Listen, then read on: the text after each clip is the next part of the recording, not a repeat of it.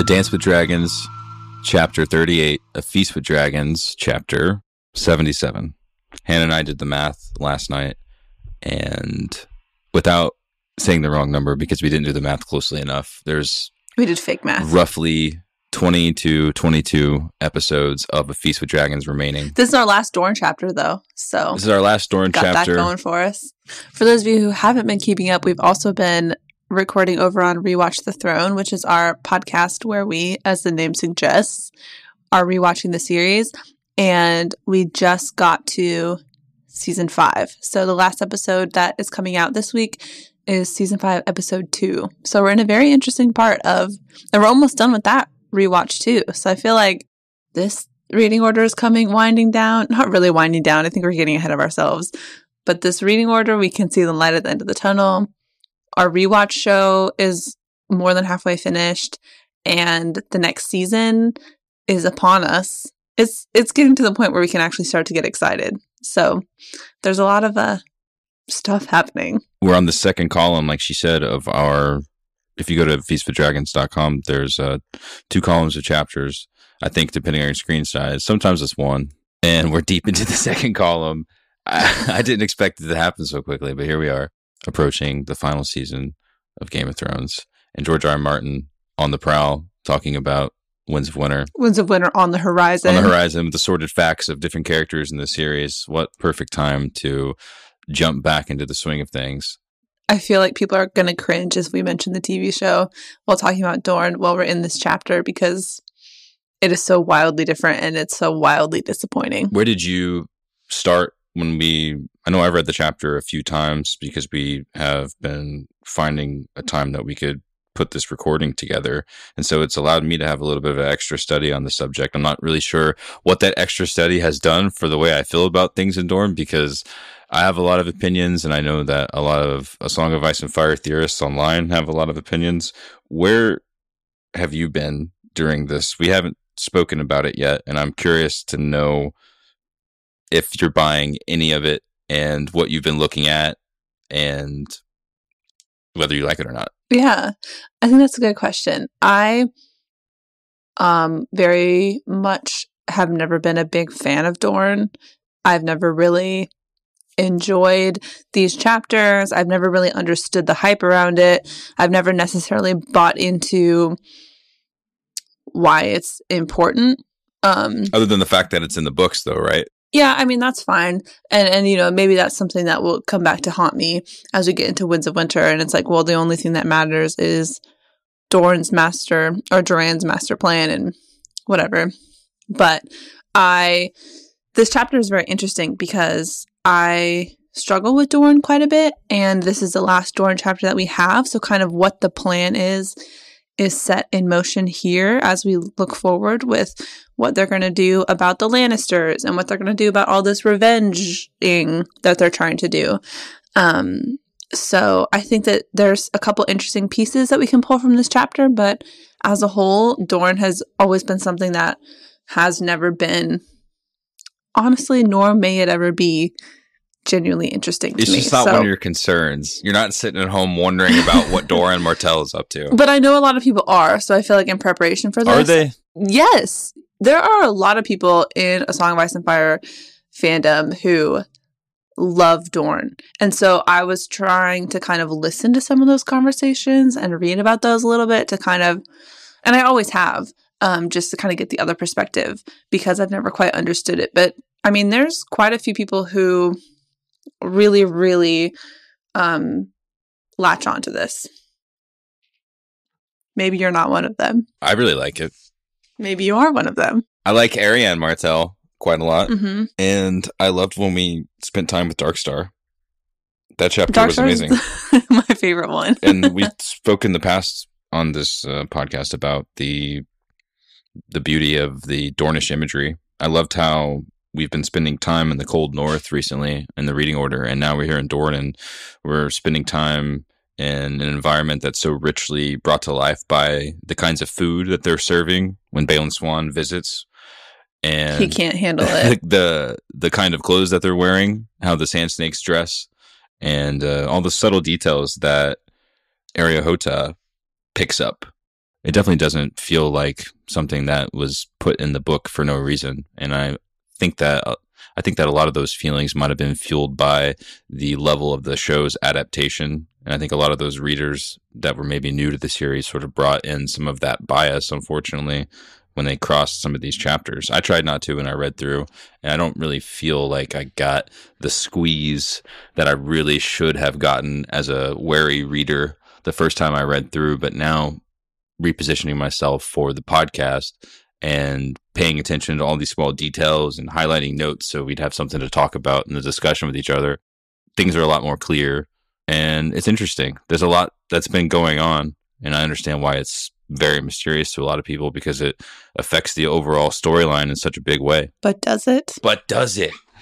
So what have you been looking into? Question. I know that we were like, all right, I know that I was going to look at it. I'm going to look at Reddit for this. I'm going to call up someone and be like, hey, Bold. How do you feel about Dorne in general? And see if it would color any of the ways that I feel about it. And I feel like that's definitely been the case. Well, it's very interesting, as you kind of mentioned, that we get this chapter from Arohota's viewpoint, because he is, as much as I would like him to not be, he's a very unbiased viewer of everything that's unfolding, other than this one comment he makes about wondering why Doran let all the Sand Snakes out of jail, essentially. He doesn't really quite understand why that happened. But other than that, we get a very decently unbiased viewpoint of what's happening in Dorne, which is something that we can't really say for almost any other chapter. And maybe there is some bias there. There always is going to be a little bit. But when we are reading Cersei's chapters or Jon's chapters or XYZ's chapters, we're always also trying to look at the narrative bias.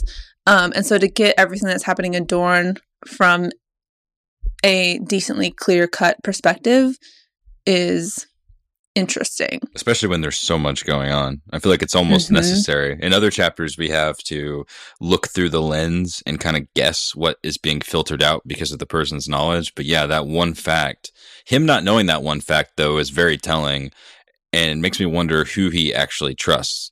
Right. Not the Sand Right. Snakes.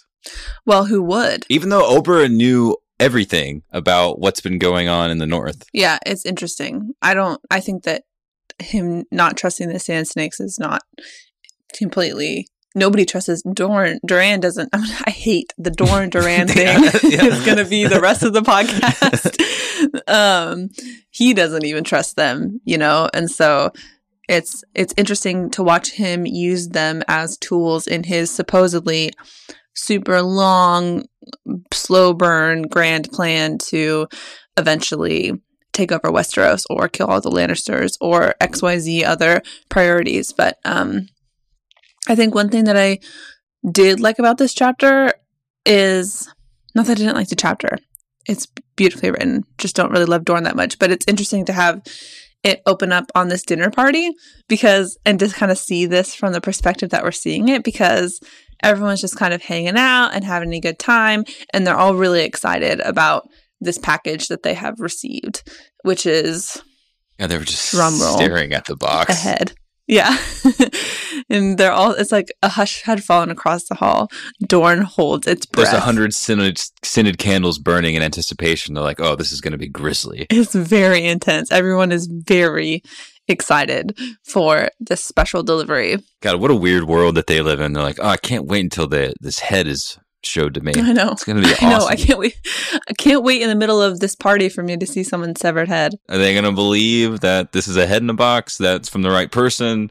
Or could it just be a head in the box? Right. Just a big head. Which is a big question that comes up because they open it up and it's just a skull. Just a skull? Well, how do we know if it's the mountain if it's just the skull? Well, exactly. There goes the rest of the podcast. That's a huge question. And so we got this big question at the beginning of the chapter about whether or not the mountain is actually alive and kind of what that could mean, if they've actually received this justice that Dorne has hungered for. Oh, yes. Finally, the mountain that rides has been brought down and his head's been carried to us. The mountain rides no more. So I don't know if we think that this is the mountain skull, if it doesn't even matter, I'm whether going with it is that option. If it doesn't matter whether it's his or not. I don't know. I think I just bought myself into explaining that. So let me think about why that fine. doesn't matter. It doesn't matter to me because he's not here. Mm-hmm. Doran's beautiful words, his poetic description of the retribution that has now been found because the head of Gregor Clegane has been displayed in this silver-handled, well-locking box in front of him. Now all that is well gives away, I think, his intention to me, at least, because I know how he speaks. I know what his cadence is when he's having a conversation where he's telling the truth, and this is clearly a put on. This is something that we're used to seeing. It's not like Balin Swan didn't know that. Right. So based off of that, I feel like there's more things afoot, and it's like the rest of the plans of these schemers in the story. They've got to constantly be thinking ahead, and I feel like if they've gotten this far, if he's gone as far as sending Quentin away to try to woo Daenerys Targaryen or not, then a plan as shallow or retribution as shallow as this just wouldn't exist in these chapters. And I think the less time that we have to spend with these Dornish characters, probably the worse for liking them personally as characters. I think that they will tend to seem more one-dimensional when we have less time to spend fleshing out the parts of their personality that are being told to us rather than seeing. Like, for example, when we're looking at the clothing of the Sand Snakes, and George has those moments of description that basically say they're wearing this, therefore in their personal life they're usually like this to people that they don't like. And it's like, okay, right, I understand that, but what are they up to? It just feels like there's so much more going on, and we just need to understand that knowing them is not really the point of it. It's just more so how this thing can happen while we spend so much time caring about all the other stuff that was happening and that we got so invested in. Even this can happen, and it could have potential consequences that are great. And I think that that's frightening in itself, just for the world at large, because there could be more people like this in Asshai, for example, right now, already planning it. Right. Like the world is much, much bigger than we give it credit for. Right. And so this is just a little window into that. But isn't that how all of our point of view chapters are?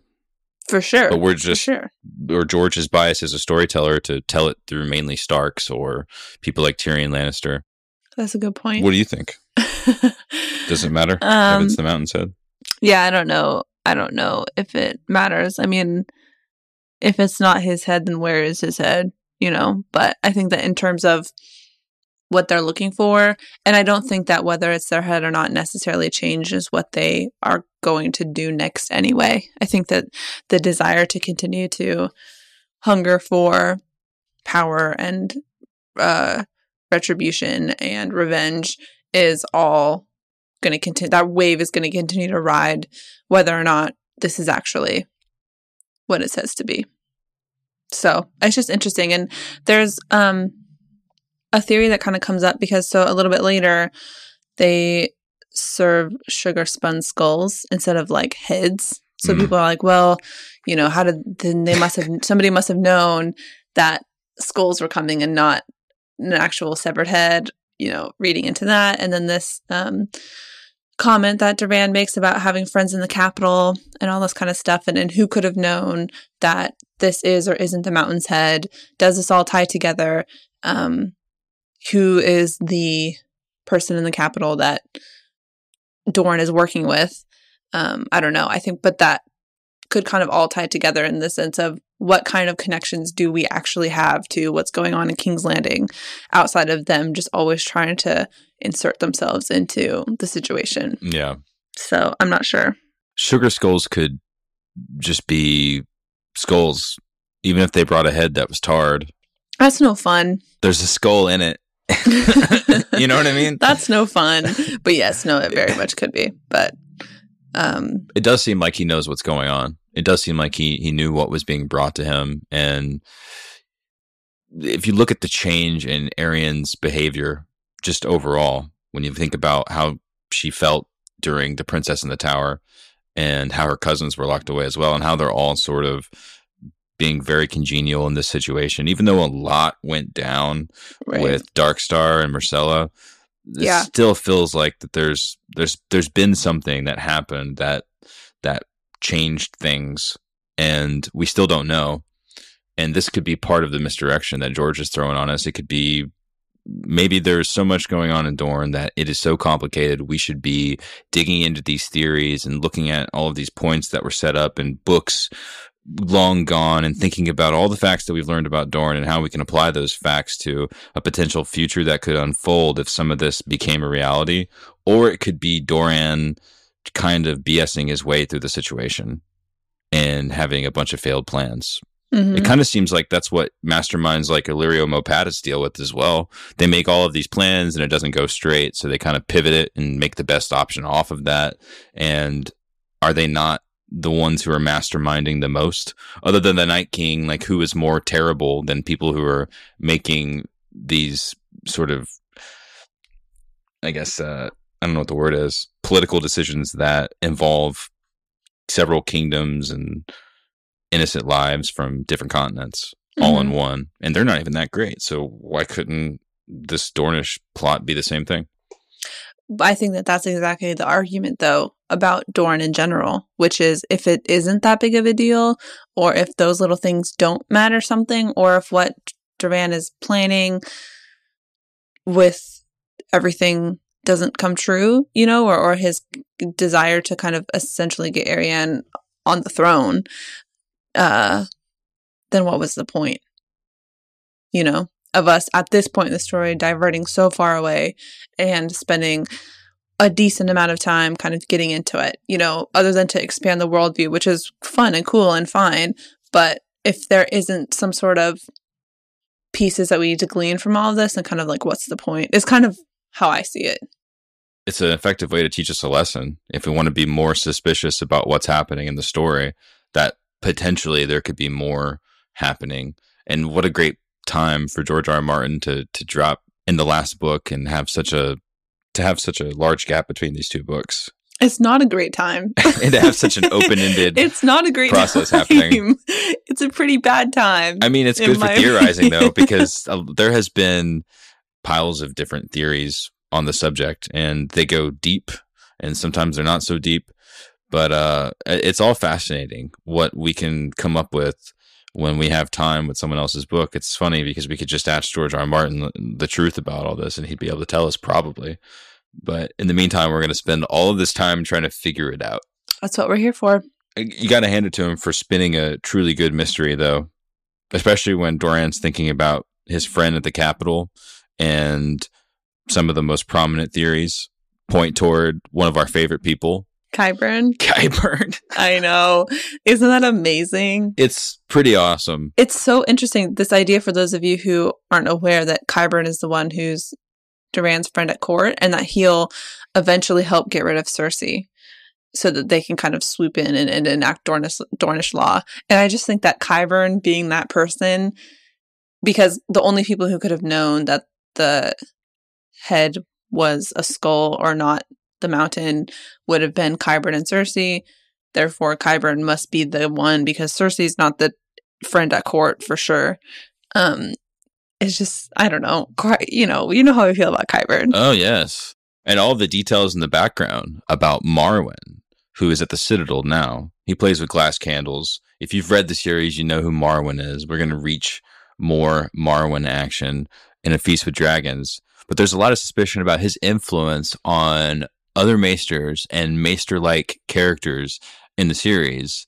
And he sounds like the kind of guy that would be really close friends with Qyburn. And if this all works together like Preston Jacobs talks about on YouTube, which I know, Hannah, you've seen some of these deeper Dorne videos. I just watched a couple of them before recording today.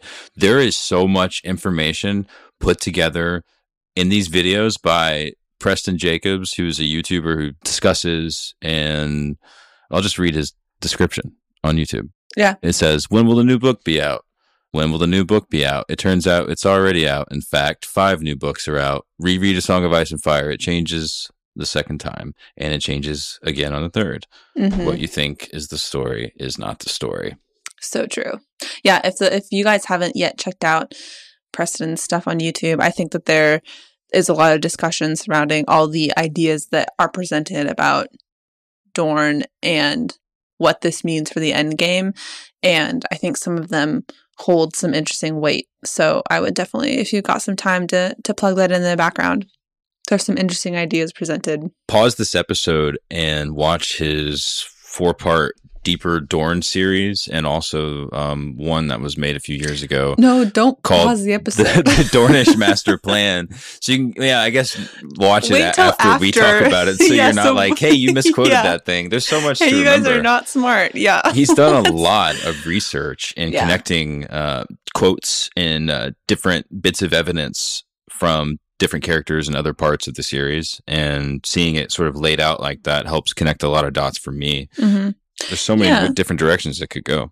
Yeah, exactly. And I think that it just depends on whether or not this grand Dornish plan ends up playing out in the way that some people theorize. And basically this plan, as like a very high overview, is that this idea to basically destroy House Lannister, which you see in this chapter, make Dornish law a thing which basically crowns Arianne. And then there's some stuff about like, what else? Getting rid of Cersei, blah, blah, blah. Anyway, those are kind of like the two main points. Some people would say, I think Preston puts in his videos about the High Septon and kind of like using religion as part of all of that, which I think is an interesting piece. But the two big things are that they want to get rid of the Lannisters and get themselves on the throne. And, it's interesting because we see in this chapter such a black and white version of coming at this. Like, we see Doran talking about how he's grass and just like hiding people. And I thought that was a very interesting metaphor. But then we see the Sand Snakes really amped and ready to go to war. And I think that you made a really good point just a little bit before about how we don't spend enough time with these people to really get past some of the cliches, because I think that the Sand Snakes come off a little cliche in the sense of, for the most part, they're all just ready for they're lit up action. Yeah, they are. While Doran is very much not ready for action and saying, I got it, which he's been saying for, decades. It almost feels like he's playing the long game at home too. Like, I don't want to show too many of my cards to the people around me, which makes a lot of sense. Someone who'd be gaming so much would be that suspicious. Yeah. Unless he doesn't know what he's doing. Yeah. I love the end of the chapter, though, when Ariohota is basically like, he finishes his final assertion of the events, and he's just basically like, yeah, you decide, readers. I know. Have fun with that. What do you think's going on? Wouldn't you love it if he gave us some sort of something? That would be cool. I feel like if anybody, he's going to have such an interesting read. I like the theorizing, though. I think it's fun. So what are your thoughts basically on, like, in a very overall way of kind of how Doran is handling the situation? I'm ridiculously suspicious of the Maesters and of everything that I've read of the Old Town stuff, starting out with the Fearsomely Strong prologue and Alaris and what he's doing with Quentin, and Quentin, potentially getting on a ship called Adventure, and, Quentin being the guy who he is. The form of the story, I feel like, is part of the commentary on how I should feel about it, which is a trippy way to write stuff. So it's hard to find my footing and how I feel exactly. So I feel like I have several different versions of the story that are potential ways that it could go, I guess, potential truths. And then within each of those, I have an opinion. Right. And I'm most excited about the most conspiracy theorist kind of stuff. I'm most excited about that happening. I'm most excited about Marwyn being interested in old magic. And that's the same kind of stuff that the Red Priests out east are aware of. And that's the same kind of things that Euron Greyjoy is aware of. And that people like Bloodraven know about it. And then Bran's going to understand it soon. And we'll find out more in the Winds of Winter. So when I hear about potential conspiring with people like Qyburn, who might potentially be connected with an even deeper trouble, I don't really connect each of those levels of conspiracy. I don't believe that characters on varying levels of conspiracy know as much as the person at the top. And that makes a lot of sense. So even if a lot of this were true, how much impact would they have on the overall weird blood magic stuff happening in Westeros? I'm not sure. So I tend not to think too much about the small scale political stuff when there's people like the Golden Company coming across the sea and they're going to be meeting up with Dorne either way. Mm-hmm. A lot of you are probably going to be banging your heads against your iPhone screens or whatever you're listening to the podcast on when I say that some people believe that Quentin Martell might still be alive instead of the end of his story being a very harsh lesson ended with fire, but that his friends essentially put one of the Windblown in his place, a burned body, and are pretending that he didn't die and that he actually did make it off with a dragon, or at least with the dragons. So with all that happening, it's hard to get too interested in just who, like at this table, like what Balon Swan knows, like the plot to have that we learned about in this chapter that Dorian was potentially told that on the way back to Dorne, they were to be beset by outlaws screaming half man, blame it on Tyrion. Like Tyrion, for some reason, is going to be infiltrating a Dornish party and is going to be killing Trystane for some reason. Right. He's just a boy. How could they ever try to kill him? Yeah. As they're like talking about killing every Lannister they've ever seen. Mm-hmm. Yeah. It's interesting. And I mean, I do think that like, even though I can kind of come off as dismissive, you can't dismiss the fact that there's a lot of pieces that are all kind of circulating, and the whole Quentin thing, I mean, whatever. But I just think that there's so much, as we talk about all of that could go wrong from Doran's point of view, that he could not execute well enough, that whether or not there's this higher level of stuff happening, which we know that there is Doran actually involved in the way that he is involved? And I'm curious to see or watch the whole Quentin thing play out, because I think that that's going to be a big blow to what they're trying to accomplish. So I don't know. It's very interesting. So, and I mean, they're essentially having this debate amongst themselves as well, just because not everybody knows everything that's going on, and everybody kind of has their own opinions about what they want to do and where they want to go, and who they should trust and who they shouldn't, and who they should be talking to. And there's lots of different pieces that are all being held amongst different people in Dorne. I think there was some point in the very beginning, let me pull it up, that said Dorne was an angry and divided land, and Prince Doran's hold on it was not as firm as it might be, which I think is just like a very good way to even describe how this plot moves forward from here with everything you're kind of describing. So, do you think that Doran Martell has a deep plan and that he's friends with Qyburn? Or do you think that's bullshit? I just think that, like, if he really... I just think that this whole thing that they're trying to get revenge... The whole thing that happened with Elia was literally like 100 years ago. Or, I mean, how many decades ago was that at this point? I think it was, what I mean? Close to 2. Yeah, you know what I mean? And so why is he waiting so long, to eventually enact some sort of... I think that that's kind of my biggest question as we look at this plan as a whole. And people who have different thoughts and opinions, it would be great if they could send us a tweet, because I'm genuinely curious. And maybe you have some thoughts as well. But what would motivate him to wait so long to set things in motion? And I understand, Doran mentions that whole grass metaphor, that he's the grass, and like Quentin was, or not Quentin, Oberyn was the snake, and they were working really closely together and kind of maneuvering things, and then that was cut short.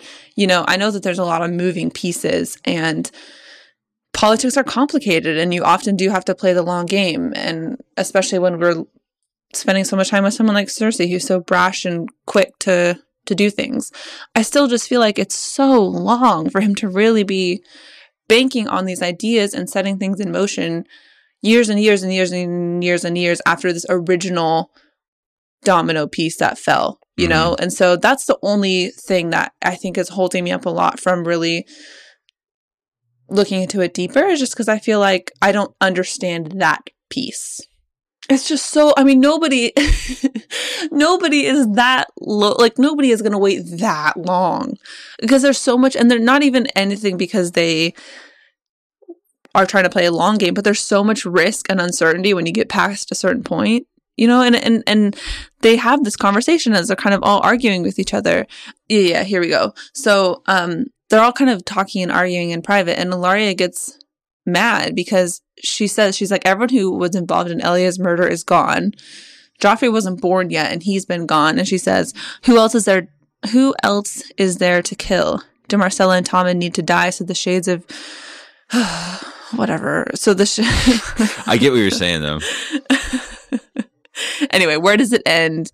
And then blah, blah, blah. This pattern of revenge, like how far down does it need to go? Like, what is the point here? Yeah, right? Are we just the foil to the Lannister family? Is that the point? Is that what we're here for? Like, we could be doing so much more with our lives. Maybe they are. And people are mad about Oberyn, but Oberyn kind of did that to himself. So that's just kind of, I'm with Ellaria in that side of the fight. So book Ellaria then. Yeah. Oh yeah. Not show Ellaria. Show Ellaria is like 1,000% the opposite of what's happening in this conversation. But, you know, I don't know if you feel like there's some argument to be said for what like Obara and Nymeria are kind of hoping for in this. I mean, Obara kind of talks about that war is going to come no matter what, and things are going to go crazy no matter what. So let's get involved, you know? I feel like they don't have much else to do. They're really strong and they're really good at the stuff that they do. So they want to put those talents into action. And this is what's happening. Their father is dead. What more to focus their energy on? That's the same kind of guy that Oberyn Martell was. And so their actions make sense. And so does Ellaria's opinions. Actually, they all make sense in conjunction with each other. I understand why she wouldn't want her remaining children. I understand why she would want her children not to be in danger of possible retribution by their enemies that they're basically poking the fence at. Even though they totally deserve to be poked at, I understand why she's like, all right, isn't this enough? We have the Mountain's Head. All right, can we move on? But I also understand the Sand Snakes being just upset. It's not like they're doing the air quotes right thing or the smart thing, but they're doing what feels right to them. Yeah. At least their opinions are. Right. And you saw how easy it was for Dorian to be like, all right, I know that you've been fighting against our wishes. I am the prince, and you've been rebelling against Dorne with your own private ideas. I know that you're close to the top, but you're not the top. But I'm going to give you an okay to use your skills if you promise to listen to me. Bold. And without even the information yet, they were like, fine, like, what else are we going to do? Just fight you and then go off on our own? Like, let's go ahead and band together and we'll bite our tongues just enough for this conversation to last. And then who knows what's going to happen. Do you think that there's any weight behind what they said? I think that they're going to do what they want to do. And I think that if Dorian Martell is planning what it appears that he's planning, I think that that's exactly what he wants them to do. Mm-hmm. George R. R. Martin makes it a point to basically set these characters up as the biggest badasses of all time. Right. And they're all ridiculously hot as well. So good for them. They're going to infiltrate all of the weird people at the Great Sept of Baelor, that's so interesting to me, how things are going to go down in the capital with that implanted. And I think that going and finding Darkstar is also just hilarious how Dorian Martell is pinning everything off on this guy who just dresses way too much. I thought it was funny when Dorian Martell didn't push the idea of taking a ship because of his injury. What's he to do? I feel like that's something that would be rather important for someone with such a serious injury. He was like, I don't know, that journey over the land might not be enough for me. We'd probably be better off just taking a boat there. I don't really know where any of this leads us. We don't really have any real answers yet. There'd be a ramp. This would be really comfortable. It sounds like something the Prince of Dorne would pretty much require if he's going to be summoned to the capital and have such a long journey. And all Balon Swan had to do would be like, but I don't know, man, the storms and the pirates. And he's like, yeah, I guess you're right. He didn't push the issue that much. I kind of feel bad for Balon a little bit. Yeah, he really walked into a nest of snakes, honestly. Literally and figuratively. And there's so much. I mean, Myrcella's not there. He's sweating because he's whatever. I mean, there's lots of stuff going on. He's sweating because he's probably eating really spicy food that he's not used to eating. And then also there's just like a lot happening. Yeah, and he's wearing full armor. Yeah, he's wearing full armor in Dorne. He's eating snake venom soup. He's not holding up super well. Yeah, they're using all of the local elements in figurative and literal ways to make things, to put him in a state of unease and to take away from his ability to really operate as a skilled member of the Kingsguard. I wonder if Myrcella's going to be able to really lie and keep that secret. I feel like that's a lot of faith to put into someone who's the daughter of Cersei Lannister. That's what I'm saying about this whole thing is like trusting the Sand Snakes, trusting Myrcella. Quentin is dead. Sorry, everybody. Do you think he's dead for sure? I don't know. I hate saying definitive things. I would love if he survived. I hate saying definitive things. I don't really know. But, there's just so many variables. I don't know. We're going to know soon. Hopefully. Knock on wood. Do you feel like Doran's injury takes away, would you take him more seriously if he was strutting around with descriptions around his character like Oberyn? No. Or Dario? Ooh. No, because I think that okay, let's not go there. No, but I think that we can take Doran seriously as a character. I mean, we take him seriously for sure, but I mean, I just think that sure, he is not, like you said, strutting around in literally, but he has got a little swagger in the way that he's very confident in himself and his way of doing things. He is, yeah. He doesn't lack for any of that. Why do you think maybe it's he so is behind everything that he's so hurt? What do you think George is trying to do with that? I don't know. Maybe it'll come into play later, or maybe it's just kind of one of those character things. I'm not sure. I haven't really thought about that. I don't know if you think there's anything specific there. I have 100 different ideas. Oh, well then tell me. What could this mean? Is he more powerful? Does this represent his slow approach to things? And this is part of his punishment for being he's a powerful spirit, but such a coward that he's been cursed with this kind of life? Because if he's really pulling off this whole thing, what a poetic justice it would be. Because he could have acted quicker. Like you said, why are you waiting so long with so many people dying? And just because they were wrong doesn't mean that them taking over is right. And even if their laws are more acceptable in the eyes of smarter and more modern individuals in the land of Westeros, even if all that's true, it doesn't make them wanting to put their politics first necessarily right. Right. We just need Jon Snow to be a judge for all these different people's actions at the very end of all this. I think that was not right. So there's obviously a ton that we didn't get into. I feel like we're scratching the surface level on this whole Dorne thing, but lots of interesting discussion to be had as we wait for Winds of Winter to come out. And as we're talking about, as we eventually are going to reach the end of this reading order, I think that our hope is that we can kind of dive deeper into specific theories and places and people. So there's lots of discussion to be had. In the meantime, there's lots of reading you can do. Like we mentioned, Preston Jacobs on YouTube. You can check that out. And there's lots of discussion that springs from there. You can tweet at us. I know we ask for your owns all the time, but I asked a million questions in this show today. So if you have any answers or insight into kind of what you think is going to end up happening with Dorne, I think we would love to read it, because this is really end game stuff that we're talking about. So send those our way. We don't know. We don't. What do you think? Tell us. Was it a switching spell? Who knows? What is your own for this chapter?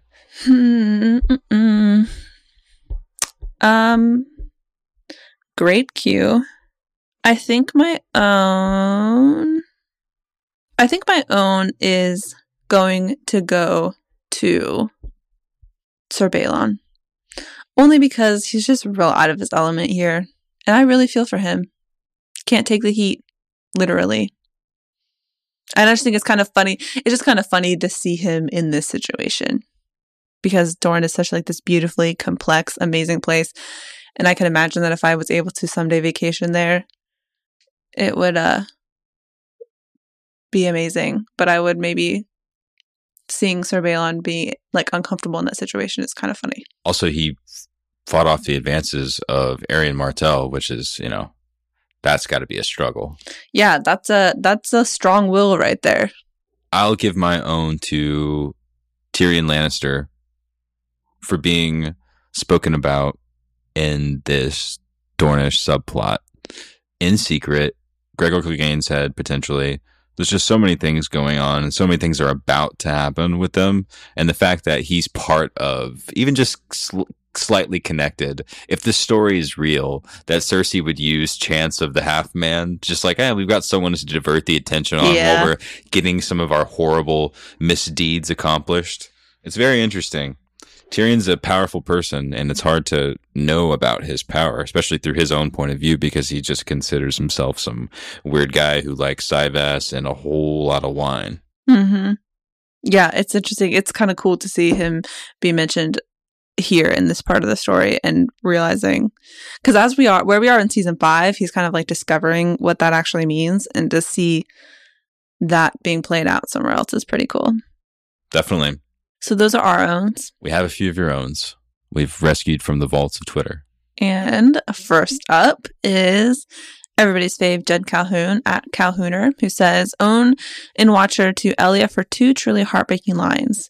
Can I take a skull to bed with me to give me comfort in the night? Will it make me laugh, write me songs, care for me when I'm old and sick?